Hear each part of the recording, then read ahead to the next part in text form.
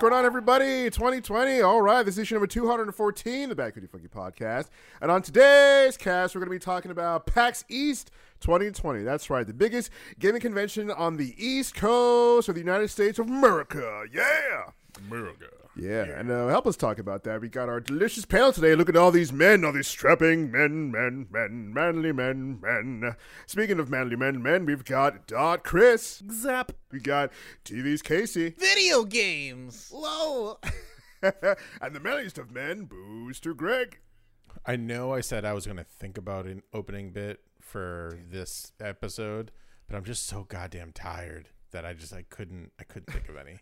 Just these old bones. They can't handle PAX like they used to. These bones. We're about to send Greg off on an iceberg. It's his time. And I'm your host, the Bad Cody Sergio. Welcome, everybody, to PAX East 2020. Let's go. Oh, man. So, PAX East, for those who don't know, is a Penny Arcade Expo. It happens every year. We got PAX East, PAX South, and PAX Prime in the West, or I think it's just called PAX West now. But all the developers, indie and big boys alike, come off to show their games and the new peripherals and new technologies, what have you.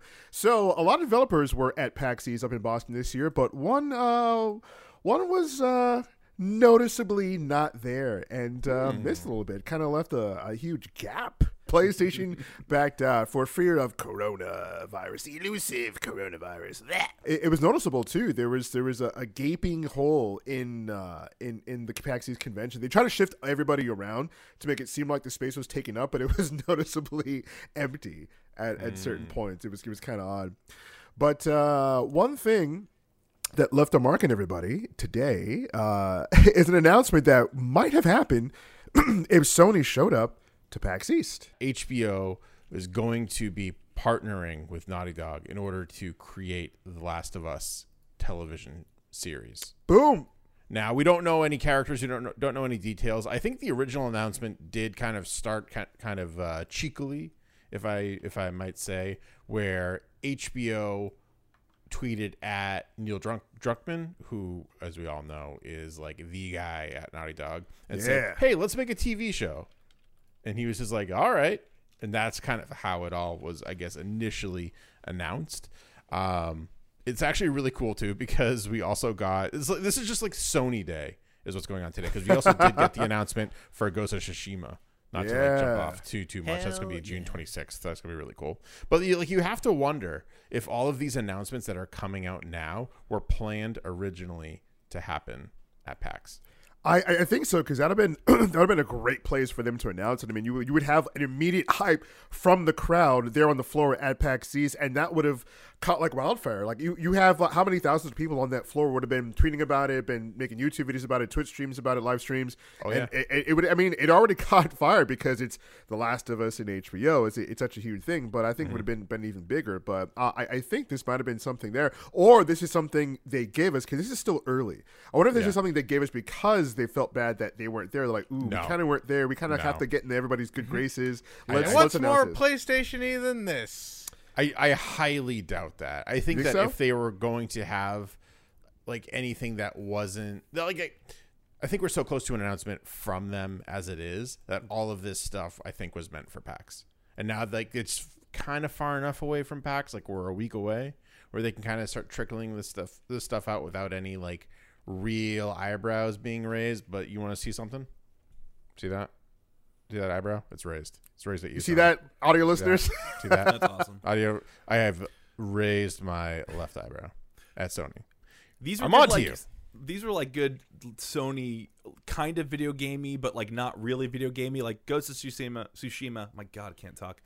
We've known about forever, and we've known it's been coming out this year, and just like cool, we just put a date on it. So it's like video gamey, but not like huge earth shattering. And the same thing with like Last of Us HBO. Like it's regarding a video game, but it's more of a television news than video game news. So like that's right in PAX's wheelhouse. Like an announcement, just not a big one. Well, like a mediocre sized announcement. It's a medium one. Nothing like too crazy, but like, something to get you excited. And what a friggin' adaptation for HBO. Hell yeah. Like, yeah. And it's apparently it's been trying to be made. Last of Us was trying to come into fruition into our reality for a long time because apparently Sam Raimi wanted to do it a long time ago. Oh, that would have been great. Yeah, that would have been amazing. But yeah, he's teamed up with Neil Druckmann's teamed up with one of the heads of Chernobyl, which if you haven't watched is absolutely fucking amazing. Phenomenal, absolutely phenomenal. His name is Craig Mazin, and apparently when Craig and Neil met, it was like a match made in heaven. So Druckmann said, for the first time I sat down to talk with Craig, I was equally blown away by his approach to narrative and his love and deep understanding of The Last of Us. So the creative mind behind the critically acclaimed and brilliant Chernobyl was already familiar with Last of Us. Apparently, like, I don't want to say he's a fan, but when you have the director, who's not familiar with Last of Us? I mean, this guy's like, busy making an award-winning show. I mean, does he have time for video games? I mean, the game came out 7 years ago, so it did. But there are people there are people who still haven't seen Endgame. I mean, and that's reason. Fools. Yeah, but that's not 7 years ago. Yeah, but the people who still don't know the story. Tangent. Real quick, Chernobyl tangent. Yeah.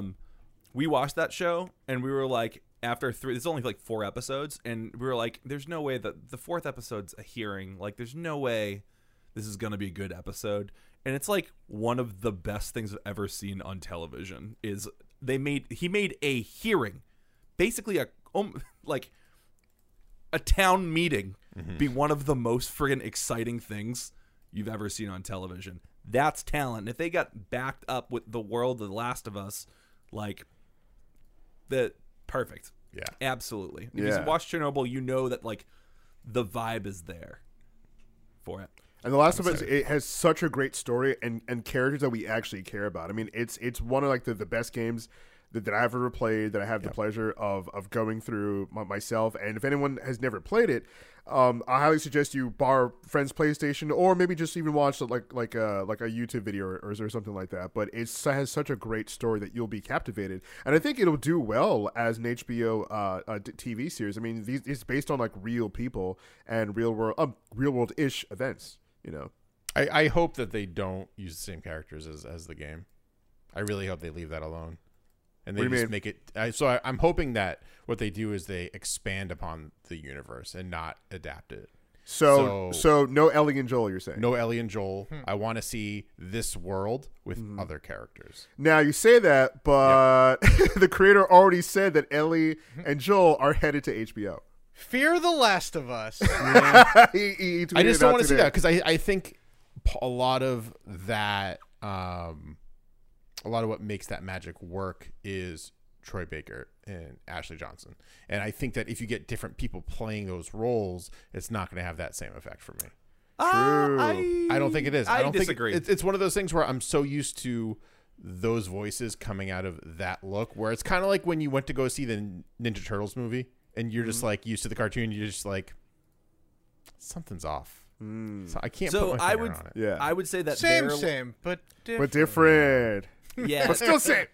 They're like they're absolutely top tier voice actors. So in that medium of a video game where it really is, the performance is a lot, mostly audio of what they have to work with, and then obviously there's animators that have to bring that to life. But I think that the strength and why we love those characters so much is in the writing. So the story is there.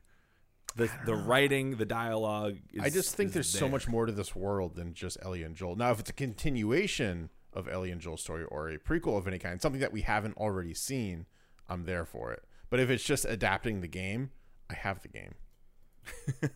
And I understand it's bringing these characters to a different, wider audience. That part I get. But why not leverage your game as well and say, all right, we already have these events happening. Let's go further, even past Last of Us Part 2. Well, it's going to give Last of Us Part 2 a whole new Last cycle. of Us Beyond. 50 souls. years into the future. Well, for now, they're just doing the first game, and it's going to be Ellie and Joel. Yeah. I mean, Wait. I hear what you mean, because it's not interesting to you since you already went through the story. So it's like, why should I watch this as someone who's went through the story, right? You're just like, I've been through it. I played through it. How could it possibly be better by them making a series on HBO? I think my thinking behind it is more Fear the Walking Dead than the Walking Dead proper show. where Fear the Walking Dead, I feel like, has gotten more praise for kind of being a little different. And sure, like characters come in and out kind of from the main storyline, but it's still its own group of people that takes place in the same universe. So I think that's kind of more what I'm hoping for. Yeah, you should Right. probably watch Chernobyl because it will probably put all of your minds at ease. Oh, I'm gonna Yeah, watch it was it. brilliant. It's fucking awesome. Yeah, but yeah, I have no doubts that that Mazin is going to make an incredible show out of this. I mean, like him. I'm just going to call him a fan. Him being a fan, like him having that directorial style, like it's going to be amazing. And they're working in tandem with the creator. So I have no doubts that it's going to be brilliant. Now they just have to cast Ellie and Joel. I think that's my main issue. I think is just the cast, because for me it's always going to be Troy Baker.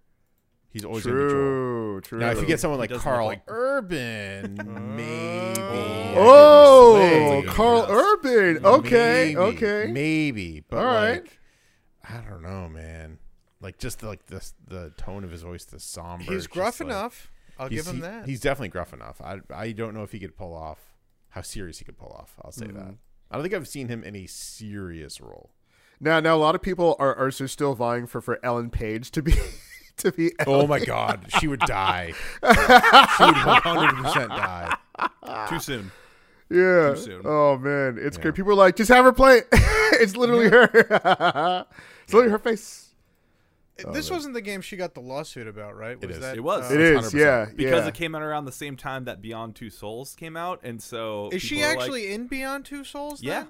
Yeah, It's but very Beyond old. Two Souls is the game where it's actually her, and The Last of Us just like took Yeah. her likeness but didn't say it was her, and she was like, "Guys, this is totally me. What are you doing? This is me. This is my face. Yeah. What the? Well, what are you doing?" People got confused because they thought they saw this game and they knew she was in a video game. So, like, because that got a lot more press than Beyond Two Souls. So she got mad and lawsuits ensued. Yeah. There's also a lawsuit because they used the actual Boston MBTA map. Oh. In the, I remember in the this, beginning yeah. of the What? game. Yeah, I remember because this. like the city hired someone to actually design a very specific Boston MBTA map for all the trains, and because the game starts out in Boston, they go into one of the stations, I think Park Street, and they actually put it up on the wall, and the guy who designed that was like, no, you didn't pay me any money to do that. Oh man, he's not wrong though. It's true. You got to be careful, developers. You put stuff out there. Shit. Yeah, make sure you go through all the right channels. People are also on Twitter saying, okay, what maybe for Joel? Hugh Jackman via Yeah, what do you want? Just Logan Part 2? basically, That's pretty much what I want. basically, you know, him with his gruff old look like Joel. Let's go. Or the guy who played Jaime Lannister in Game of Thrones. No. Yeah. don't see it. Yeah, I I can can see see it. I can see it. I could 100% see it. I don't see it. I think you do. a good Casey, job. you've never goddamn played the game. Shut up. Well, I know. Craig's what like, he you looks have no like. opinion. You have no opinion on this matter. I've watched have a Let's usurped your opinion. Play. All right, How much of my Let's Play did you watch? the whole ass game, baby. No, you didn't. I have. I don't believe that. It's funny because But I was I going to ask. haven't I was going to ask Casey's opinion. Greg's like, "Shut up! You can't. You have no talk. opinion. Shut up! You can't talk about this one." Fake fan. Oh man. Listen, we brought up the Walking Dead analogy first. Even though I don't know. Look, they'll probably take it in its own direction and do their own thing, but it's very much not I'm watching the exact same thing, because no adaptation is perfectly lifted from the pages unless it's animated, and even then, Sin City. Sin City is not perfect. 99% accurate. Okay. We don't see Jessica Alba's tatas. You found the exception to the rule, and for that You're I welcome. applaud you, good sir. You're welcome. But come on, not like 99 times out of 100, it's not straight laced. Yeah, that's true. So you'll probably get something way different, for better or worse. Yeah. Probably worse, but see. it's gotta have that mass appeal, baby. You got your Tommy Toughnuts, your corporate. Who's our corporate guy? Our board. We don't have a name for a corporate guy yet. We don't Yeah. have a Oh, name like for- how Angry Joe has the corporate commander. Yeah. Okay. Well, if we had a name for the guy who's pitching stuff to HBO, it's like, hey, you want an adaptation of this? I'll give you an adaptation of this. It's always going to be different. It's always going to be mixed up, and it's always going to have to be changed for mass appeal and blah blah blah. So let it ride. Get me John Favreau. If it's bad, Get we me don't that have to John look- Favreau. Yeah, give me John Favreau. If it's bad, we don't have to watch it. If it's good, wow, another good television show in the year of our Lord 2020. Who would have guessed? I did see. I think it was Boss Logic did a mock-up of a poster, and it had Chris Evans on it. He took like an existing Chris Evans poster that kind of has that same vibe, and it was just like this. Who basically is a jacked Troy Baker. Yeah. Who also looks absolutely nothing like Joel. Yeah, I know. I know. Pretty funny. Oh, man. So another thing to go down in PAX East, we had Square Enix showing up with Final Fantasy VII Remake. With an exclusive demo. An exclusive demo only playable at PAX East 20. Oh, but wait. 24 hours later. But wait. We had fans who were waiting in line for hours at the Boston Convention Exhibit Center just to get inside, just to go to the Square Enix booth to get a lottery ticket to come back at a later time to play that game. Then to come back, wait in line at that time, and then play the demo. Lots of waiting, lots of stuff. God bless everybody because it was kind of cold up there. But wait, right? You didn't have to do all that because they released the demo after PAX East. God damn. Can you imagine? Awesome. Can you imagine Rip. getting Everyone. your pass and seeing the lineup, the expo floor, and being like, oh man, Square Enix is going to be there. And then you go and you're like, oh man, they have a Final Fantasy VII demo. I have to go tomorrow. I have to wake up at 5 o'clock in the morning before the sun gets up. I have to make my way through traffic into town. I need to make my way downtown, walk fast, faces past, I'm homebound. And then only to discover on the following Monday, the goddamn demo is released for everyone. Debated. Oh my! I would if I had waited in that line or done all that, I probably would be boycotting Final Fantasy VII right now. Dude, just I would feel so betrayed. It's like, Yeah. you did what? To me? After I waited how long in line? You noob! You fool! You lose, sir. You get nothing. I said good day. I said good day. Oh my god, I would have been so mad. Idiot But, Lone Star. oh man, but the people who weren't mad were us who got to play. Yeah. Because In the comfort damn, of our own home, and by our home I mean Greg's home. because damn was this game good. Chris, talk about it. Holy shit. Oh my god. So, real talk, I just played it like an hour and a half ago because I knew I had some time after work before this started, and I was like, I'm going to download it. In fact, I thought I had downloaded it remotely on my PS4, which turns out sometime in the night must have shut off. So then didn't think I was going to have time. It's only about 8 gigs. It's free download, only about 8 gigs. Just go, get it. It probably took me half an hour, 45 minutes or so to go through the whole thing. It feels smooth. yeah. I thought it was going to be a little bit more rigid than it was. But it's a little bit more like arcadey moving style. It feels totally different. Yeah, which is fine. I knew that was the case. It actually, I mean, it makes sense because it's Square Enix, but it feels like Kingdom Hearts. As far as like without the jumping. moving around. Yeah. Yeah. Without the jumping. But moving's great. The swinging a massive sword feels great. There obviously is, for those that were a little bit worried about, okay, it's action, how are they going to get actually like the menus for, because you're used to a turn-based RPG, and this time around, if you do want to get anything other than your main attack, there is a menu that you can pull up. However, when you pull up the menu, it kind of pauses, or just about pauses the game. Things move it very, very slowly while you do it, but it gives you the time to navigate those menus that feels a bit more like the classic game. So outside of the main attack and movements, there actually is still that classic Final Fantasy VII feel. They did a great job updating that for a 2020 action game. Yeah, I agree. I had a lot of fun with it. I kind of like the whole mechanic of switching between party members versus just like kind of having them all at once and going through Standing in a line, waiting to take turns. Yeah. Yeah, I found it a lot more dynamic to just like rush in with Cloud, like queue up a couple moves, move back as Barrett, and queue up a couple moves and kind of go back and forth. And that slowdown, it's like it is that near pause. It kind of reminds me of actually the Sonic movie, where like the missiles are still kind of going at him and Robotnik's still kind of pressing that button, but it's just really slow. So there still is that like kind of like imminent danger coming, but like There's you still have some urgency time. to it. Yeah, Yeah. you still have some time to react versus just like sitting there listening to the music, watching all the characters jump back and forth in place, back and forth until you do a goddamn move. So I do like that a lot. I thought it was. I thought it was great. I think my only complaint is just the voice acting. Yeah, I immediately was like, let me turn this all into Japanese. Nope, can't do it. Can't turn it into Japanese. It's not So even. just It's like- not even turning to Japanese. It's just very anime-ish, and it has a Oh yeah, very. when non-anime- they're hopping over the turnstiles and trains, they're like, Cloud, It's you're not an even- idiot. It's not even the hopping. It's the grunt reactions. Yeah. Where it's like Yep. Barrett's like, "What are you, an idiot?" And Cloud's just like, you know, like, fucking Yeah. why? But yeah, I mean, I love how PlayStation was like, all right, Western audience, like only English for this demo. There you go, only English, nothing else. There you go. But I They got do, Matt Jones, Badger from friggin' He's Breaking Wedge. Bad. sure. Yeah, played Wedge. I was surprised at that pull. I was like, I know that voice.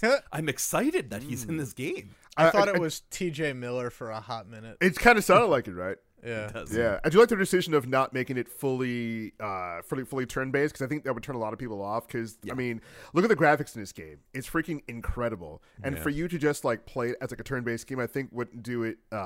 Wouldn't do it any service. You know, you want to get more into it. You want to feel for these characters. You want to feel like you're in control, and you really do. Like all the moves hit hard. The effects are beautiful. The particle effects coming off of when Cloud like does his different moves and like does his different actions.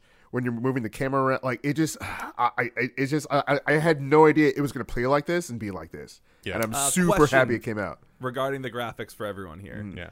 how did you guys feel about the environment once you were in the Mako reactor all the way for the boss fight? I thought it was fun. I didn't really have any complaints about the environments. So when I was playing, recently, Yeah. I found it a little off-putting that the background. So it has that green hue, obviously, like the original game.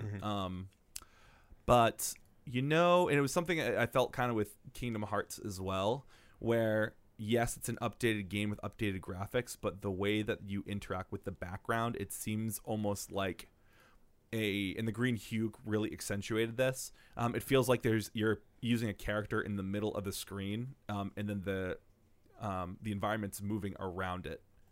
Like it's like almost like a fake tech demo type of deal. I didn't feel that so much like in the earlier parts when you're going up and down the stairs and things like that. But it felt like the character himself was actually detached from the room and that the lighting was like a little off. Oh, That is also one, maybe just weird because of the green background. Two, it's also a demo. Who knows what if they're going to make any change to that? yeah. I don't know. Literally, I'm sure some sort of filter or adjustment to, like, frame rates or something like that might just be me being weirded out by the frame rate. Yeah. But it didn't feel. It felt a little when I was in there. The way the camera moves, the way the character sits in the environment, felt a little bit dated. Maybe, and part of that also could have been because it's such a flat room. Everything is just, there's not really much environment in that moment. Damn, you It's took a literally deep dive into this thing. Yeah, I didn't see. No, it's fine. Like I didn't see any of that. I was just like, woo! I get to woo. We also kind of like took turns playing too. Like we were passing the controller around a lot. True. Yeah, I am gonna replay it. I think this weekend just to like kind of get the full experience. It's but, quick. Yeah, I was gonna say we probably went through it within like an hour or maybe two between the three of us. Like it wasn't too long, which was good. All right, now the question is, Yeah. who did you guys like playing as better, Cloud or Barrett? Oh man, I would say Cloud because I love that kind of style. Every time I play an RPG, that's usually mine. Like I try to be like a battle mage. You know what I mean? Like Cloud has his fire ability. You have your Punisher mode. Two sword modes. Yeah, exactly. You have your Punisher mode, which is more of like an offensive stance. You move a bit slower, but you hit like a truck. You got your Operator mode, which is a bit more balanced. And you have your fire ability, which was going to turn later on into more powerful stuff. Like Barrett was fine, but I always wanted to switch back to Cloud and just tell Barrett what to do. Barrett, heal Cloud. Cloud, do everything else. Classic Final Fantasy VII. It's not my fault. and He knows I love that dynamic too of like I can play as Cloud and then tell Barrett what to do without switching over to him. I thought that was Yeah, really freaking that's cool. That was pretty Never and I was have like, to play damn. as anyone else. Exactly, never play, only. Only Cloud. Well, I love that they like tried to make you like play as Barrett, where they're like, "Hey, this enemy that you're fighting, like lightning is its weakness, and guess what? Guess who's the only guy that has lightning? Barrett. It's Exactly. like, damn it, Yeah. you saw through it.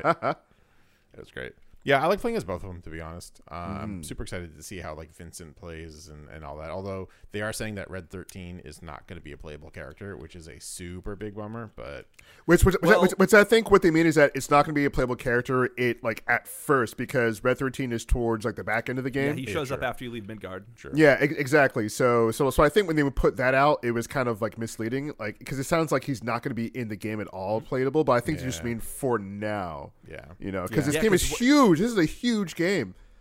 Because it would be just Cloud. I guess if they're following what the original game is, we're talking Cloud, Barrett, Tifa, and Eris. I think are the only four that Eris? you get before you Man, leave. none of my Eris. favorite characters. Oh That's a man, bummer. but I was super happy playing this game, and it's so crazy that it's out because we've been wanting this thing for so. I think about how long we've been wanting to replay Final Fantasy VII Before again. even remakes were a thing in the industry, everyone Yeah. wanted it. Whenever a new generation of console came out, everyone wanted this game again. Exactly, you know, because I mean, it's been so long since this game came out, and it's like heralded as one of like the Final Fantasy games to play and one of the games to play of all time. But people don't really dig on the older graphics and how it handles. So a remake is beautiful, and there are a lot of people now, like you see a lot of content creators who are like, "Oh, I've never played this game back in the day, and I didn't have a PlayStation, but now because of the remake, I'm going to be able to." Because like they have friends or whoever, it's just like, "Oh, I love Final Fantasy back in the day. That's great. You got to play it." And then I've seen streamers like try to play the game, but they're like, I can't really with like these graphics and this the way it handles. Wasn't there that guy from Kotaku today who was like, Oh. it's too complicated. I don't understand. That guy from Kotaku, and that was such a thing in contention because Kotaku apparently now all they do is just like, oh, let's say the most polarizing and the most venomous things to get clicks because otherwise a lot of people go to Kotaku. So this guy's like, oh, it was so hard, I didn't know what to do. That boss fight was stupid, it died, and people were like, the dialogue of the two characters, Cloud and Barrett, literally told you how to defeat the boss. Yeah. As it was going along, and I didn't mind that either because it sounded like they were having a conversation and they were strategizing, but felt also telling you what to do. natural. Yeah, it felt natural. You know, it's not like the game like popped up like use lightning to get past its nose. It's like, oh, Kyle was like, oh, we got to get past the shield. It's like, oh, what are we gonna do? Oh, if you use lightning, it's kind of weak against. Oh, let's go. It's like, yes, that sounds so good. And the rest of the game is like that. You're gonna be in for a good time. And The beginning, the intro of this game like reminded me why this game rules. Like this, it's so friggin' cinematic. When it zooms out, obviously it starts off with Eris. It zooms out, you see the whole city. Whole city looks gorgeous, awesome. And then as you're enjoying the music, all of a sudden, bam, cut in with the train. Then back Yeah. out to the music. Then bam, back in the train. I forgot. I was like, that is a badass beginning. I forgot how friggin' cinematic, how dope that intro is. And dude, I love how the camera flies into the train. You see Cloud just sitting up. I'm like, oh man, it's so good. Oh, they did such a great job with this, and understandably, it's going to be a huge game. I mean, like all these graphics like take up a lot of space. So I think they're still doing installments, right? Like this, there's going to be like a quote unquote first chapter, Yeah, then that's they're what I've going to been release the hearing, next one. Because to release the whole thing at one point, I think is impossible because it's such a huge file. They're You know? literally going to bring back the multi-disc game. But with I wouldn't mind that. DLC, Yeah, exactly. Or DLC. I wouldn't mind that, but yeah, this game was fun to play, especially like going through all the different types of enemies. Yeah. You know, seeing how the characters interact with each other, and then the last boss fight I think was great, and it was so well done, and I can't wait to play this whole thing. But yeah, I think PlayStation might have been like, hey, we're sorry we couldn't be at PAX for The Last of Us. I don't know, not PlayStation, sorry, but like you know, Final Fantasy was like, hey, at least we have this. It's like, well, Yeah. a lot of people couldn't play. Also, we're partnered with PlayStation. Let's release. I stuff also so wonder how everyone much gets- of a choice this was with Sony, like pressuring them, being like, "Hey, we really fucked." I up." wonder I because they think you really have a screwed point up, so there. they're just like, hey, here's a little we're sorry kind of Yeah. thing, you know, and Why it not? worked. Yeah. One thing I will say about that boss battle as well, when I first saw like clips of it, when they first showed some of that gameplay, it looked super chaotic. in actually being in the game and playing it, it actually makes a lot more sense. Yeah. How it works with the gameplay as well. So I think it was a phenomenal move on their point for people that have been on the fence about whether or not that they want to play this game, giving a little bit of taste and a great taste of how everything kind of works together. It was good. I honestly was like a little bit on the fence about whether I wanted to get this game. Really? Because I've started so when I first played Final Fantasy VII, I got to the end of the second disc and my game got corrupted.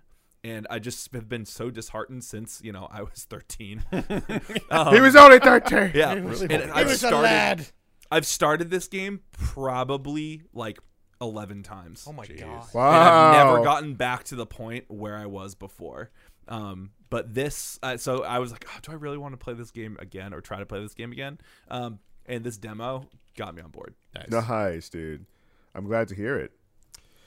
But yeah, everyone that I know has been playing it has been like, yo, have you played it yet? Have you touched it? Has it?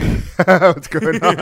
I'm like, yes, I have. Oh, I touched it. It's touched me. I can't wait for it to come out. Because, I mean, and now you have people like, I'm going to order the Super Ultra Mega Zord Deluxe version just because it was so great when I played it. Yeah. But, yeah, we're going to have to see. Now, another game inside of PAX East that was a surprise hit. I mean, I wouldn't say surprise. This is a unique game that nobody asked for, but the developers wanted to make because it's such a cheeky game. We're talking about Maneater. Yeah. She's a Maneater.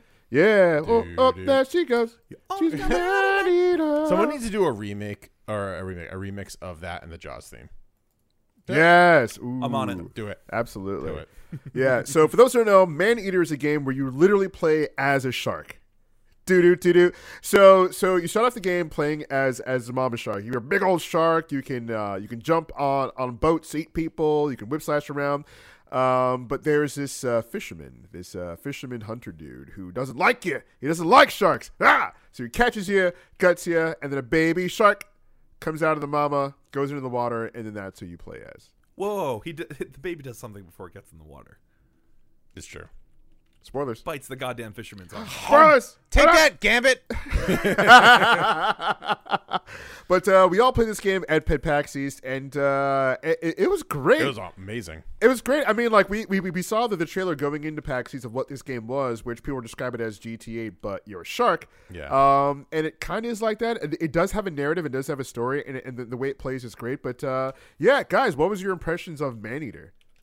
I went in not knowing kind of what to think because by the time I had played it, there's always Not knowing what it was. yeah. Kind of looking at it, you're just like, oh, Shark Simulator 2020. Like, I don't know what the big deal is about this, and then you get your hands on it, and I played with mouse and keyboard, and it just felt really, really like it's just solid. The only weird thing to me was you can like grab on, so you can like bite something and hold on, and then like whip your head around, kind of like a Smith, but not really. And then like I'm glad you made that joke. That was just for you. But it felt weird with a mouse because all you're doing is like you're wiggling your mouse back and forth, and that kind of felt a little off. I can imagine that feeling a lot better with a joystick. But other than that, Can confirm. yeah, I did play on a joystick. yeah, Yeah, I think the pretty controllers, if they're a bit more tight, because like I'm used to like playing a lot like Modern Warfare and stuff, so I have like a huge mouse pad. So when I whip around to get somebody, or when I whip around as a shark to turn around or something like that, like it kind of wouldn't be that responsive. So I think they have some stuff to iron out. yeah. But for the most part, where the game is now and this build, it's amazing. It felt great. Like it felt so satisfying to play as this shark and to jump up on boats and eat people. They even gave you objectives like, oh, go to this beach and like eat a certain amount of people. It's like, okay, great. And you can go up on land and like hop around for a little bit. You can tail whip people, so you can grab people in your mouth, jump up, whip them around, like, and it's just so satisfying. So satisfying, like, and I couldn't believe how such like a weird concept of something that sounds so like it's like, okay, I can see how someone would want to make a game like that. Yeah. Is it going to be any good? We don't really know, and it was fun. I think it was the most fun game that I had fun playing it back. Well, even when we interviewed the community manager, I think. Yeah. He was even saying that he's like, yeah, we just like made this game, and a lot of people were just like, is there a game here? We were like, we don't know, we're just gonna bring it and see, and there can confirm there is 100% a game there. I'm really It feels like Goat Simulator, but with like an actual With a purpose. like objectives. Yeah. yeah. A lot of the combo stuff is really cool. Like being able to grab something and then like throw it almost with your tail, like whip it at like you can go like bowling for people with a turtle shell if you want, which is amazing. You can free willy over a boat and then grab a dude and bring him into the It water. feels so good. Yeah. Dude, oh my god, Casey, talk about it. I mean, it's the world's greatest Jaws simulator. I mean, there have been Jaws video games in the past that nobody's played, but except maybe on like the Atari 2600. But like, who's to say? Yeah. This one's awesome. They give you objectives about killing people and fighting boats and evading hunters and stuff. And do you guys remember that old Flash game where you play as the fish and you constantly eat smaller fish and you get bigger and bigger? Mm-hmm. That's what this is, but for the modern day and not crap. And not crap. I think it was called Fishy, that Flash game. Yeah, I don't remember. I don't know what you're talking about though. Yeah. But yeah, but just the way they set it up, they give you that little taste of power where you're an adult fucking sized fish, and then you start the game as a little tiny fish, and you got to work your way up. It's great. It's just, I mean, it's basic, but it's just a lot of fun. Yeah. Oh yeah. Based on there was a conversation that we were having with the community manager too. There's a lot of good stuff on the way too. Where I think I voiced one of the concerns. I was like, well, yeah, like this is all cool, but like what else is there? And he was saying he just kind of went off a little bit about like what the plans they have and some of the characters that you may recognize that may be showing up in the future, which I'm super excited about. I just like that it's this bigger game than what we played in the demo, and that there will in fact be more to it, including like power-ups, new abilities, I guess you would say, and all of that. Like I'm very, very hyped to stream this game. You can evolve into the Sharknado. Imagine if you have to fight a Sharknado, one shark against a shark. Oh, that'd be amazing. I mean, they do what we have seen is you do like become something like a megalodon, like you become some kind of like ancient super shark. Yeah. Over time, you have like certain upgrades for your shark, and like there's like a bigger narrative story with Scaly Pete. Yeah. And there's also like Scaly the shark that you play is like a combination of other sharks as well. So they have like a lot of moves that you would typically see in what I can't remember what kind of shark we play as. Thresher shark, Thresher who has like the whip. Yeah, it's just like this whole like medley of shark that you get. So he's like the shark of all sharks, if you will. There's so much shark. There's so much shark in there. You're gonna shark your pants. I guarantee it. I'm sharking all over the place. Oh man, but it was so much fun to play this game, and everybody that we talked to was like, "Wasn't that great?" Like, yeah. The people in line who we were talking to was just like, "I can't believe I'm waiting in line for like an hour to play this game." Yeah. But I want to play this game. It was worth it. Yeah, It was absolutely so worth good. it. Yeah. There has to be close to a finished build what we played because it comes out in what 2 months, maybe a little more. Like I think it comes out in May. So, like that's really really exciting. Just in time for summer. Just when you thought you wanted to go to the beach. Just when you thought. I'm really looking forward Never to forget, IRL. the mayor of Jaws got reelected. It's true. I'm really looking forward to IRL streams where people think they're just gonna put on a shark fin and play Maneater IRL. What? It's dumb. People will do it. I promise. The internet's a dumb place. Yeah. Of course it is. Another game that that at least I know Serge and I got to play that I'm excited about is called Ghost Runner. I think Chris, did you get to play this? I don't remember. But it's essentially like think of like Mirror's Edge, but like in Blade Runner, and you're Genji from Overwatch. It's amazing. Yeah, I'm that's sold. actually about it. It's I'll so take 10 copies. It's so really cool. It has that kind of like Souls-ish kind of feel where it's you can die in one hit or you can kill your enemies in one hit, but once you die, you have to kind of go all the way back and kind of redo it. What that kind of does is give you a more polished run through of that level because you've done it so many times, and you start to really feel like a badass where you know who's where, what they're going to be doing, and you can do like these crazy like time stop dives, and it just felt really really good. Yeah, so apparently, as the story goes, is that humanity is in this tower. This is the last remnants of humanity, and you play this Ghost Runner guy, and you have to get to the top of this tower, right? By scaling, by wall jumping, by power sliding, all that fun stuff, and cutting down the enemies in your way to defeat the end baddie boss at the top. And this game was really cool. It was very responsive, very responsive. We're playing on mouse and keyboard, so you're running up walls, like you're dive bombing enemies. You also have a bullet time slowdown mode, as Greg was saying. So when you're jumping towards enemies and they're shooting at you, you can kind of bullet time, move out of the way, and then like lunge towards them and slash them. And each enemy is one hit kill with your sword, so you don't have to worry about like a bullet sponge, like so to speak, or a sword sponge, and like trying to chop down enemies, because the game wants you to keep moving. There's like a momentum to the game, and it was just it was fun to play. Like it snuck up on us. It's like, oh crap, what is this game? This Ghost Runner? Like Chris, you got to play. What'd you think? I thought it was super smooth, and I'm not one. I'm mostly a console player, so when I got up there with a mouse and keyboard, I was like, I don't know how good I'm gonna be at this. And I mean, I'm still bad at video games. I'm still pretty bad at video games, anyways. But I was surprised at how smooth everything worked.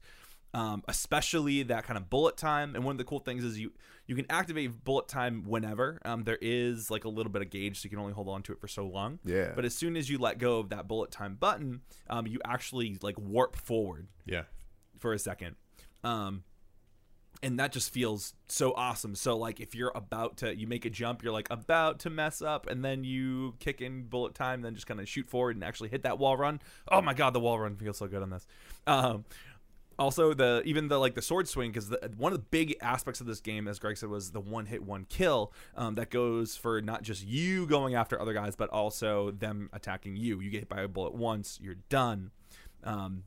But it's oh my God, ultra smooth. And then you figured out that you can like deflect. I did. I was like, what would you do? Yeah, so I noticed that the way that the bullets were coming at me was a very specific like rhythm to it. Like they were going at the same ratio. So you can time it that if you're about to be hit by a bullet, you can actually attack with the sword and it will stop the bullet, which is key considering that sometimes they're gonna shoot at you. Right. And if you get hit once, you're done. Yeah. So if you can actually time it, I can imagine that you get this game down to a friggin' science. It's going to be those many hours very of much Beat Saber have paid off. This is definitely going to be like a skill game versus like a power-up game where the only way to beat the game is to get better, not necessarily to level up your character. Yeah. Yeah, and for now, the developer was saying that they have some plans to add some more stuff to the game, but they can't really talk about too much. You can check out the interview on our YouTube channel, as well as some of these things coming soon. But Ghost Runner I thought was really cool. They had like a cool booth too. They had like a cage and everything. They wanted to set the mood, and they have like a pretty like really like cool music going on. This like synth.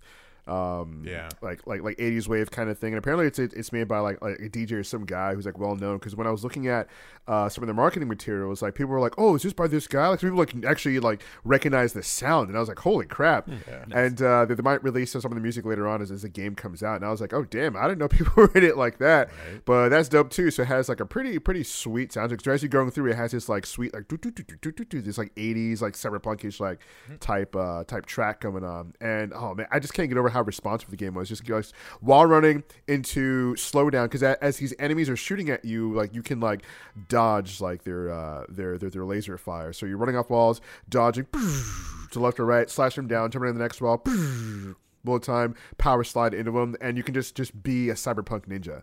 Yeah. And it's such a great little game. Like there's not too much to it right now, but oh man, like I can't wait to get like this game and kind of like maybe like speedrun it a little bit too. And they say they're going to make some stuff accessible for speedrunners who do want to speedrun it, so you got your games done quick and stuff like that. But they say they're going to make some stuff in the game so you can easily access if you just want to speedrun. And I thought that was pretty cool.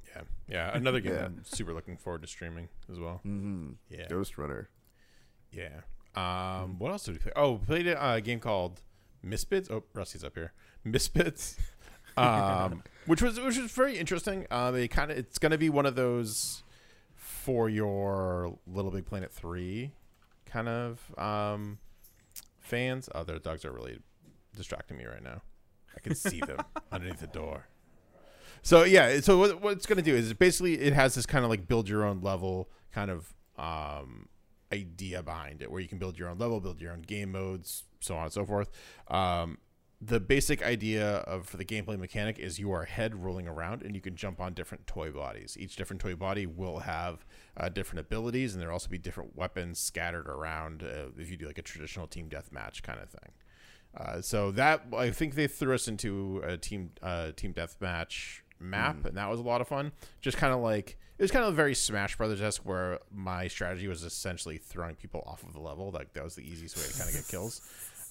And you could do that through a variety of different ways.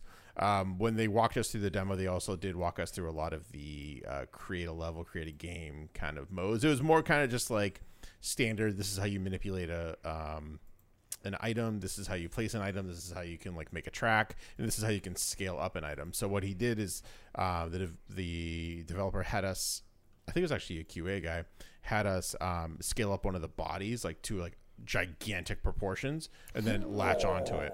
And what was really cool about this, which I'm looking forward to, is you weren't just like on a big body. The whole like world seemed just smaller to you, so it scaled appropriately. So like I'm kind of like, I'm sitting there like messing around as he's kind of talking, not super paying attention to what he's saying, but like just enough, and thinking about like making like a King of Monsters kind of level where it's just like kaiju versus kaiju, and just having a blast with that, and having like maybe other like people load into that level as like teeny tiny little heads and just trying to survive the mayhem. Like that's something I think is going to be really neat. That's something I think Casey, I'm going to make you stream with me. Any game where you can make a Godzilla simulator, I'm already on board. You know that. We'll see. We'll see what they have available. I think it just hit early access today. Yeah. So we'll see what they have available at early we access. We got an email about it. But yeah, that one was a lot of fun. It was one of those, I think we played that before all the other games. It was a good way to kind of like dip your toes into the media pool, so to speak, and kind of like, you know, play, talk to someone, get things going. It's a lot of fun. It's going to be a great pick up and play kind of game. And if I hope they kind of get it on Switch, because I think they're going to have a lot of success there. I don't remember what else I played. Oh, I remember what I played. And it was... well, I've got a game. Yeah, what do you got? Oh, it's only the greatest game ever made in the history of mankind. Right. Is it Red Lantern? It's something. No, it's not. But you can talk about your disappointment with that game, because I've got nothing but praise for this one. Okay. Good sir. March 20th. Mark your goddamn calendars. Doom Eternal. Yes, that's true. Doom Eternal. But also, what an amazing soundtrack Doom has. Okay. Oh man, all the metal covers and stuff. Okay, bit's over. Animal Crossing New Horizons, which far and away had the absolute best looking booth in the entire convention. Yeah. Did. It was I'll big. agree. It looked like you walked right into the game. They had Tom Nook. They had Isabelle. They had KK Slider as big Disney-sized costume characters you could meet and take a picture with. And I got a picture with Tom Nook. And I found out today that we have the same birthday, which is great for me. You and Tom Nook have the same birthday? Me and Tom Nook have the same birthday. Nerd. This game, we barely got any information on it up until like a very recent Nintendo Direct where they showed a bunch of stuff. But this is the first playable demo, which I think is a little crazy because it only came out 3 weeks before the full release of the game worldwide. But I guess they just really wanted to give people a taste of and a hands-on experience, which they certainly delivered. If you have no fucking idea what I'm talking about, the Animal Crossing series is probably the greatest life simulator type game, up there next to The Sims. You play as a tiny human in a village full of animals who have 8 distinct personalities. And you build a house, you get furniture, you can fish, you can catch bugs, you can dig up fossils, you can visit a museum, you can do all kinds of fun sort of Second Life type activities, and overall the game is a very relaxing and engaging experience that I've found playing every iteration for the past 17 years. How's that? Pretty comprehensive, fellas? Yeah, Yeah, absolutely. all right. Great. Hey, real quick, tell us about the shovel. So, and you might find this amusing, people at home. So in 2003, in the GameCube version of the game, you could dig up these like glowing spots in the ground with your shovel, and sometimes there'd be money in there. But after you dig it up, there's still a glowing spot in the ground, and you think, what do I do? Maybe I'll bury something in there. So you bury another shovel with your shovel, and it grows into a golden tree. Probably. And then, the tree grows up in 3 days. You shake the tree, you get a golden shovel. But hey, you also got a golden tree in your town, which is pretty rare. And, you're probably lucky to have it. So, in Wild World on DS, they didn't have it. And in City Folk on the Wii, they didn't have it. And in New Leaf on the 3DS, they didn't have it. These golden dig spots were nowhere to be found. But we saw in a trailer and in the playable demo of the game this weekend that the golden dig spots are back. And you know what I did? I waited in line for 4 hours to play the game to do one thing, and that was take a shovel and bury a shovel in the golden dig spot, hoping that a tree would sprout. And you know what? It didn't. And I should have known, because the game is way too based around crafting to ever have some kind of wacky, dumb shit like that. But now I know. And so does the internet. And I'm very proud of myself. Although, overall, Animal Crossing looks incredible. Yeah. I did the first hands-on demo I did with Serge and Greg, and it was awesome. It was more just Casey running around and me not touching the controller because it worked on that that. kind of took a little control. I'm not going to All the control. All the control. Look, I didn't mind. I was vibing off of Casey's. Of Casey's like Casey was just so happy, just like playing the game, being in the booth. And the booth was amazing. Yeah. It was so cool and so fun. It was great to see like Tom Nook and like the other animals there. I was just like, oh my god, this is amazing! There he is, right there. And the person inside like playing Tom Nook was like so cheeky with the poses and was great, just like with everybody. And I was just like, oh man, like Nintendo will forever. I kind of felt bad for the booth woman who was like guiding us through, because she's like, oh, you can go to the museum if you want. We're just like humoring her, just like, okay, I guess we can go there. we all look at Casey, and Casey's like, yeah, that's fine, we can do that.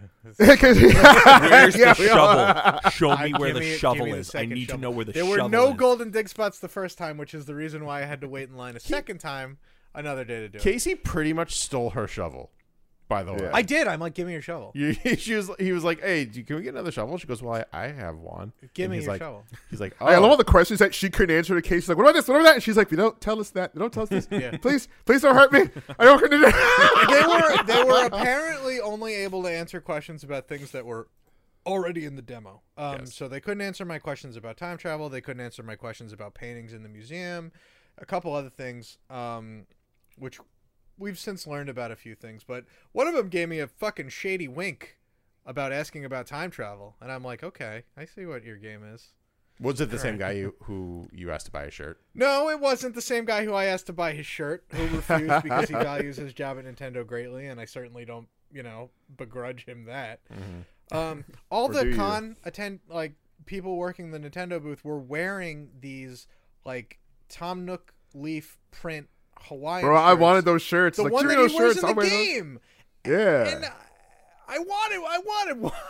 Those shirts were a fit. Yeah, Remember that? You figure when they do breakdowns on Sunday, like maybe you could get some free swag that they throw away, because Nintendo's kind of notorious for throwing a bunch of shit at the crowd in the final hour. But none of them were able to give up the shirt, no matter how much money I offered them, or services of another kind.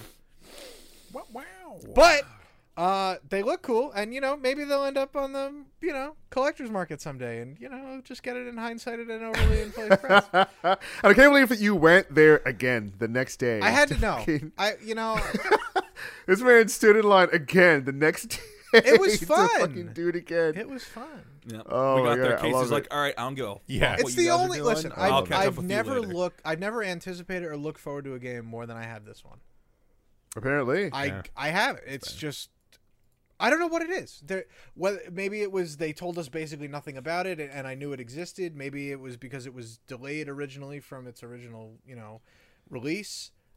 It could be any number of things. It could be. And like I personally like I like games like this because I played Animal Crossing back in the day, and and I played like Minecraft, like all these like games where like you throw yourself into like a second life, pretty much. You know, it's just like all right, and even while we're waiting in line in town, they're just like, all right, welcome to Animal Crossing, blah blah blah. So this is what we're gonna do. So you're welcome to the island. We have to chop down some wood. Let's make an axe, and it's just like, all right, I need some wood. I need this to make an axe. Let's make an axe. All right, but now we have an axe. Let's make that. All right, I need this, I need that to make the other thing. And it's just like you need materials, you need this, you need that. I'm like, oh, I can't wait. God, going to the Love Able those kind of Sisters games. and being able to just change your clothes to whatever's available on the fly in the fitting room. Like, there's so many quality of life improvements in this game. You can terraform the Earth. When you thought being the mayor was enough in the last game, now you are God. And the graphics are great. There's all these little different textures to things, like even the animals themselves and to the clothes, and it's so aesthetically pleasing. It's ridiculous. It looks great. It's ridiculous how I can't even Yeah. So good. And now we only have to man. wait 15 days as of this recording. Ba-da-ba-ba-da-ba. So. So while Casey was off on his adventure, me, Sergeant Greg, were scouring the floor. And, of course, as we're walking around, we hear the tasty licks of some random guitar playing at a game, at this game. You know, it was, of course, me. I'm not the guy that goes and gets the acoustic guitar at the party and plays, but I am the guy that goes, hangs out in the corner and watches that other guy play because that's just who I am. So we ended up seeing this game. It's called The Artful Escape. And this game is published by a studio that I'm definitely going to be looking for in the future, called Annapurna Interactive. This studio has brought us Sayonara Wild Hearts last year, which is a really fun action kind of rhythm game. It's really like a playable album. There is another pretty popular game, Kentucky Route Zero. It came out a while ago. Very story based, and of course Outer Wilds of last year as well. They're that. And then when I found out that they're also responsible for publishing the game What Remains of Edith Finch, my head exploded, because that's like one of the most emotional, beautiful experiences I've had playing a video game. And it's only 2 hours. Everyone should play that game. It's amazing. But The Artful Escape, 2D platformer. It's very similar. It is kind of like I'm comparing it to Inside meets Brutal Legend, where you actually interact with the environment using a guitar, but it's just a regular 2D platformer. But as you're kind of running through this environment and jumping up and down, you whip out a guitar whenever you want, which is crazy because there's music going on in the background, and no matter where you're at, you play it plays the right notes that interacts not with just the music that you're hearing to, but also the environment. So there's a scene where you're running through a swamp, and every time you play the guitar, these a choir of fish starts coming out of the ocean or out of the swamp and just sings along with you, and it's absolutely bananas. You're like a Pied Piper. Oh, basically you're a Pied Piper. It's just as you walk along, the environment is interacting with you. And there's moments where you're in a cave and the mushrooms are lighting up, and then you jump on this kind of floating rock, and then as you're playing, lasers start shooting out.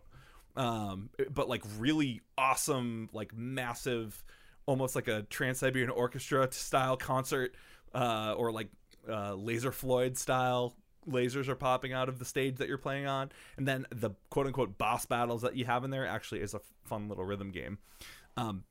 Definitely looks like a smaller scale game. But again, a la Limbo or Inside.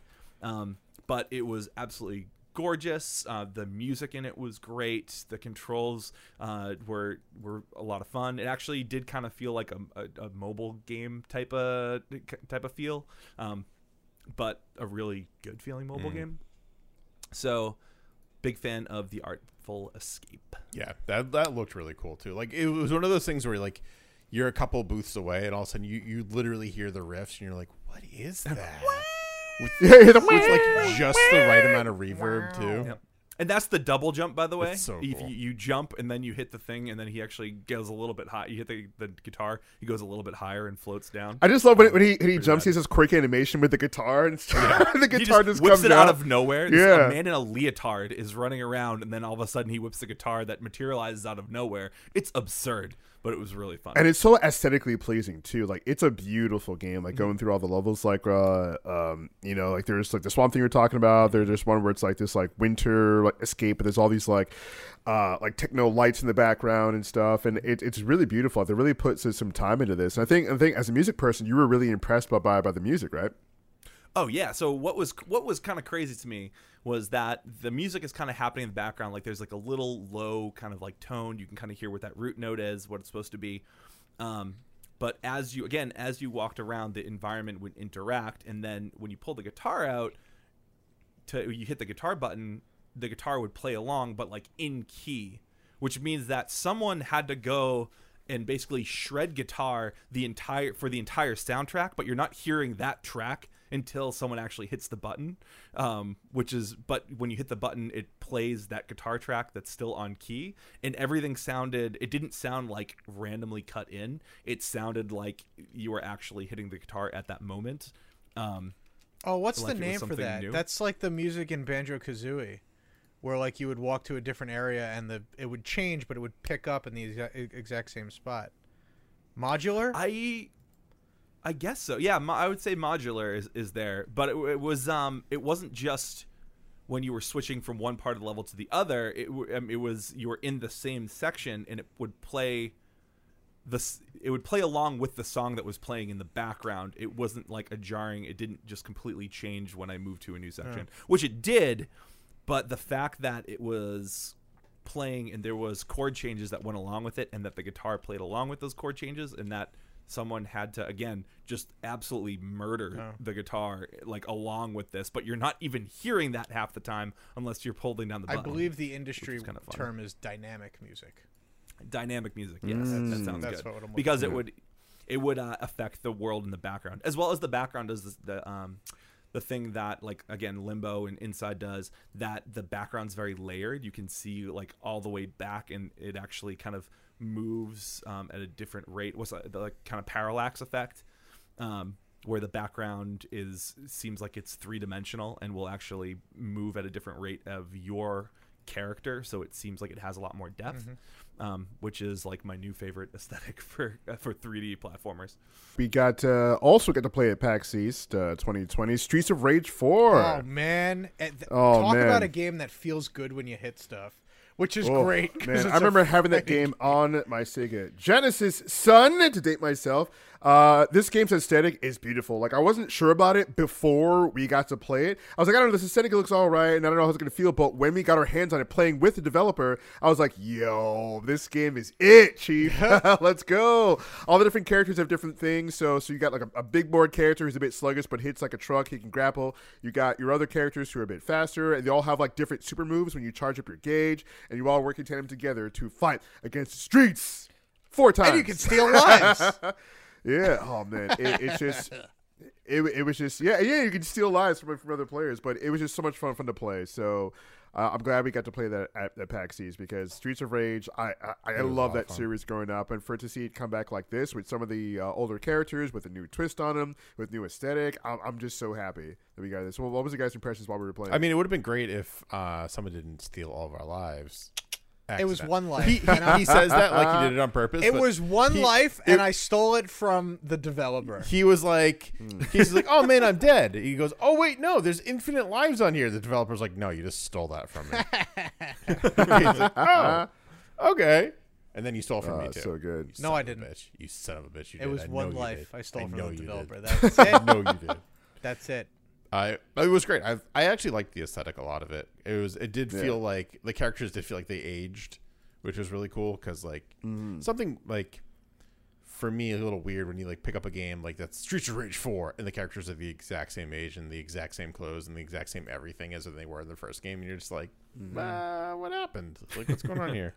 But like Streets of Fighter. Streets of Fighter. Well, even Street Fighter, the characters change. Actually, yeah, Ryu actually did get older. Yeah, didn't they he? all kind of like changed. He grew a daddy beard. Yeah, he did. He did grow a daddy beard. That's very true. Yeah. But yeah, so like it felt good. It sounded great. It was a worthy addition, I think, to the franchise, at least for me. And like I love playing that game. I wasn't like a super diehard fan, so it was just for me a casual pick up and play. But even so, like, it was nothing but a good time with that. Really random Street Fighter thing I just learned is that this year Chun-Li is 52. Oh wow! What? Wow. She's looking good. Wait, Kristen Kruk is Killing 52? Got it in there. I guess so. Damn it! Yes. Damn it! Yes, Not that's even what gonna do it the is. thing now. Way. No. Out of all the people, No, Kristen Kruk actually played Chun-Li in the live-action Street Fighter Legend of Chun-Li yeah, the movie. second one, as opposed to beloved Disney hat trick. Yeah, I was Ming-Na gonna say Wen. Mulan, right? Ming Wait, Na was, Wen. was she in the 56. original one? Yeah, she's in the original Street Fighter movie. Oh, I had no idea that was Nah. her. Yes, you did. No. Shut Mulan. up. Yes. Holy crap! I think you're lying. I'm looking. At I'm it right not now. lying. She plays think you're lying. Chun-Li in the I think 90s you're Street stealing Fighter lives movie and you're trying with to Raul cover Julia it up. as Bison and Jean-Claude Van Damme as Guile. You are lying. Oh my god, he's not lying. I'm not lying. For once, he's not stealing my life. That's crazy. It's absolutely ridiculous. But yeah. So yeah, it was great. Yeah. I think that's all the games we played. No, there was We one played more. What am I 30XX. Oh, 30XX. There's two more. 30XX was great. Like I had not played 20XX, even though I acted like I had, because it's essentially modular Mega Man. Modular But Mega Man. Casey and I had a good time with that. Yeah, I'm not very good at it though. I mean, I was great at it. I don't know what his problem is. Yeah, no, you were also. He couldn't steal any lives. I guess. We died at the same time, We and did. we revived each other at least once. It was a It's true. look. It's been too long since I played a side-scrolling Mega Man. I mean, there's only one person I blame for that. You. Yeah, well, Yeah. Amazing. And then all four of us got to play a fun game at the end there. Moving Out. Oh, yeah. Yeah, moving out. So you guys know Overcooked, right? Everybody knows Overcooked. Really fun. Bringing back the couch co-op. This is almost like a simplified version of that, where instead of cooking food, what you're doing is you go to a location, and that location has a certain amount of, it's like a house or a warehouse or something that you have to move boxes or furniture. And your goal with up to 3 other people is to get all the boxes loaded onto the moving truck in whatever fashion you see fit. So there's basically move and carry are basically your only 2 controls. Some of the items are too big that you need more than one person to hold on to so that you can move at the appropriate speed. But a lot of fun. Couch co-op, really cute. It's actually the same. This has the same publisher as Overcooked as well. So they said they were trying to like secretly pitching that it was like Overcooked but like simpler and a bit more even more cooperative. And now they can officially say that because it's the same publisher. Nice. It's a lot of fun. Another game we got to play was Everspace 2. Oh, yeah. The roguelike. forgot about Yeah. that. Yeah. And Greg, having not played it, you got to sit down and play Everspace 2. What'd you think? I liked it a lot. I mean, I had seen streams of Everspace 1, and I think now that I'm thinking about it, I watched CoCarnage stream Everspace 2. I'm pretty sure I did. It was great. It was pretty much what I wanted in a Star Fox game. That's not a Star Fox game in terms of just kind of like zipping around space, blowing things up, like getting loot, like rinse, lather, repeat, which is amazing. I can't wait to just listen to Guardians of the Galaxy soundtrack and just like blow things up in space. Yes. That's what I'm really looking forward to. Part of the fun. It looks gorgeous. They had I remember, it's a weird comparison, but I remember in Outer Wilds whenever the sun goes supernova, you get this really like beautiful blue hue. And I remember I zipped to this like galaxy that had that kind of happening, and I was just like staring at it. I was like, this is nice. And then I died because I was staring at it too long. But I think I died like four or 5 times before I gave up the mouse and keyboard to the next person because I just didn't want it to end. I really thoroughly enjoyed it, and it was not very difficult to pick up, which I also like in a game. Because like, remember a couple years ago we went to PAX and there's this indie game that was just like, oh, it's like really controlling like a spaceship, and it was like not a great experience. Yeah, it was too realistic, and it was a bit floaty and stuff. Yeah. But here, it's very intuitive and very beautiful. The particle effects, all the space stuff, like you warping through hyperdrive, like it's beautiful. So in Everspace, you're going through, it's a roguelike, and you have like an overarching story, but for the most part, like you're on your own. And I was telling the community managers, I was like, listen, dude, like I would play the first one and put on like Battlestar Galactica music and basically pretend to be in Battlestar Galactica. And he was like, well, we do have a spaceship that's kind of like a Viper, a little bit. She's like, we have some creative license. It's not like it, nor can we say those words, Battlestar Galactica. I was like, yeah, I get it, guys. He's like, but it's kind of like a Viper from Battlestar Galactica. And I was like, dude, I'm not even kidding. I put on the music and I was just like, all right, I'm in Battlestar Galactica. Let's do it. Yeah. Loved it. Yeah. But it's a gorgeous game. If you like space games and flight games and games where it's just you versus the stars. Yeah, It's gorgeous. that was great. I had such a good time. I want it now. There's no release date. I want it now. Give it to me now. give it to me. Give it to me Give it to me. now. Give it to me now. Another game we played at PAX East was Fuser.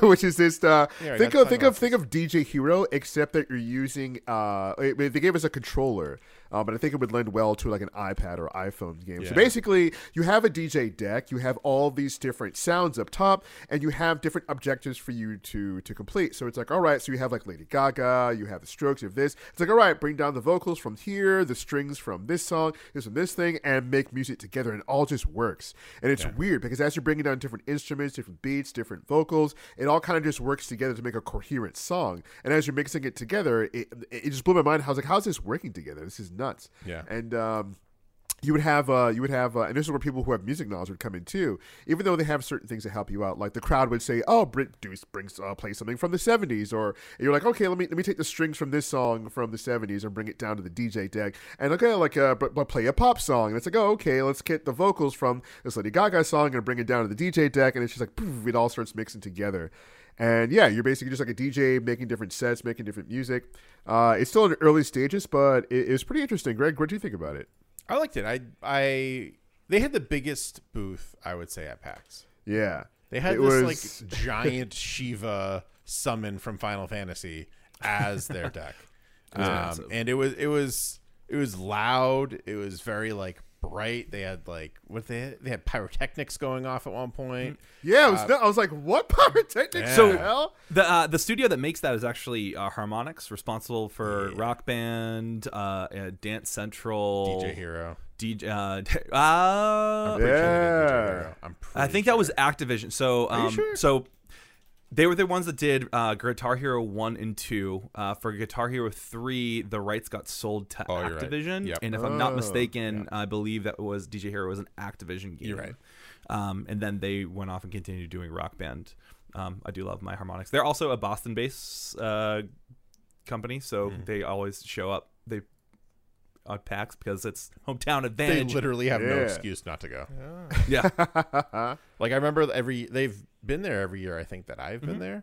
The last so before this game they have a card game called Drop Mix that worked very similarly, where you had cards. Each card was a part of a song. You put it down. Each card also has a number. You have to put down a card that is a higher number than the one that was down already, and you actually kind of each time you put a card down, it will actually play that part, and all the parts mixed together, which seemed like it was kind of the basis of how they built this game on top of it. Musical like Uno. Yeah, it's like a single. So Fuser sounds like it's a digital one-player version of this game, kind of. I thought it played really well. I don't have much. I think I probably have 2% musical talent in me. Maybe 3. That's about it. On a scale of 100, I have maybe 3%, depending on the day. But it was very satisfying to get like a good mix going on. Yeah. And the deck that they kind of gave us to mess around with was a lot of notable stuff. And they even had Smash Mouth All-Star in there just so you can like meme the shit out of your song if you wanted to, which was really great. I ended up combining both lyrics for 50 Cent in the Club and Billie Eilish Bad Guy, and it worked wonderfully. Ooh. Like it should not have mixed that well. Yeah, it was so weird. Like I did I did like the beat from J Balvin's Mi Gente. Yeah. So it was like Mi Gente, and then I put the lyrics for Smash Mouth All Star, and I was like, how is this working? And it was working. So it was like my God, somebody once told me that they've made a game that I was like, what? How is this working? They've made a game that can make its own YouTube poops. Dude, seriously, it was making its own meme. Like I was just my mind was blown. It was like, somebody once told me the world got rubbing doing the chair. I was like, what? And I was dying and I was laughing. And then the developers and the community was just like, yo, I saw you were having like a good time there. You were laughing, right? I was like, yeah, because I was trying to like do the most ridiculous things I possibly can to kind of break the game. Like I was trying to put like multiple vocals on the same deck and stuff, and do all these game breaking things. And the dev was actually liking it. He's like, oh yes, I saw what you were doing, dude. I was like, yeah, you got something pretty interesting here, man. You got a game that you can just start making memes. It's like musical memes. It's like one of those games too. I was playing it and I was just like, I don't see its purpose in gaming yet. So like Guitar Hero was really great, right? Because There's a lot of skill involved in it, not just like from a I don't know, reflex standpoint, but also from a musical knowledge standpoint. Like, at least I found that if I knew a song, I was better at it in Guitar Hero than if I just picked one at random and I didn't really know it as well. What I think they're relying on is the challenge of the requests that come from the audience, kind of like the built-in audience in the game. So I think they're kind of like hoping that maybe you'll try to get like 2 requests done with 1 song choice and kind of move on from there. What I'm really hoping they do, and I don't think they're going to do this because I can't imagine this being a streamable game on purpose, is I really hope they do Twitch integrations where people like that are watching your stream can put in requests as quote unquote the audience. Yeah, Like, so I the think audience that's in the gonna game be off key. to the side would be like, oh, play something from the 70s, or like give us a pop thing, whatever, whatnot. You're like, oh, okay. So what Greg saw was like, imagine somebody here in Twitch chat, it's like, oh, like put this in there, do that, but make it like an official request that pops up into the game. Yeah, or kind of have it be like what they do with Twitch Sings right now, which I think Mm-hmm. Harmonix also had a hand in, where like challenges will pop up and everyone votes on the challenge. Whoever gets the most votes, that's the one that displays, and that kind of goes forward. You have like a system like that, so you're not getting bombarded with requests, but also at the same time, like you're not just alone playing this game, because playing a musical game alone is very sad. So I think it's just this game is its own thing. I don't think it's supposed to contend with Guitar Hero or like other music games because right now I think it would lend better to like an iPad, or it's like just like a mobile music because like you're mostly dragging stuff down to the DJ deck, right? Yeah. And when you're dragging down, you're dragging like the vocals. This the synths, so you're dragging like the bass The or drum whatever, track, the drum track, the guitar if there's a guitar in the song. So each song, you'll see the top of the screen will have like different. Oh, like this one has like vocals, this one has drums, this one has this, and you're like mixing and matching on the DJ deck, and you're trying to complete objectives at the same time. Yeah. So I'm not sure what they're trying to do with this game, but it was fun to play, and they had a really cool booth to do it in. So I had fun doing that. Yeah, same here. But I think someone who had the most fun, aside from Casey, was our very own Booster Greg, who was on the Geek Generation panel. Oh, That's that right. was something. One of the best panels at PAX. So the best, if someone else says otherwise, actually Gearbox might be a little better. Maybe. True. Maybe. I would say top 2 panels tied for first place: Geek Generation panel and Gearbox panel.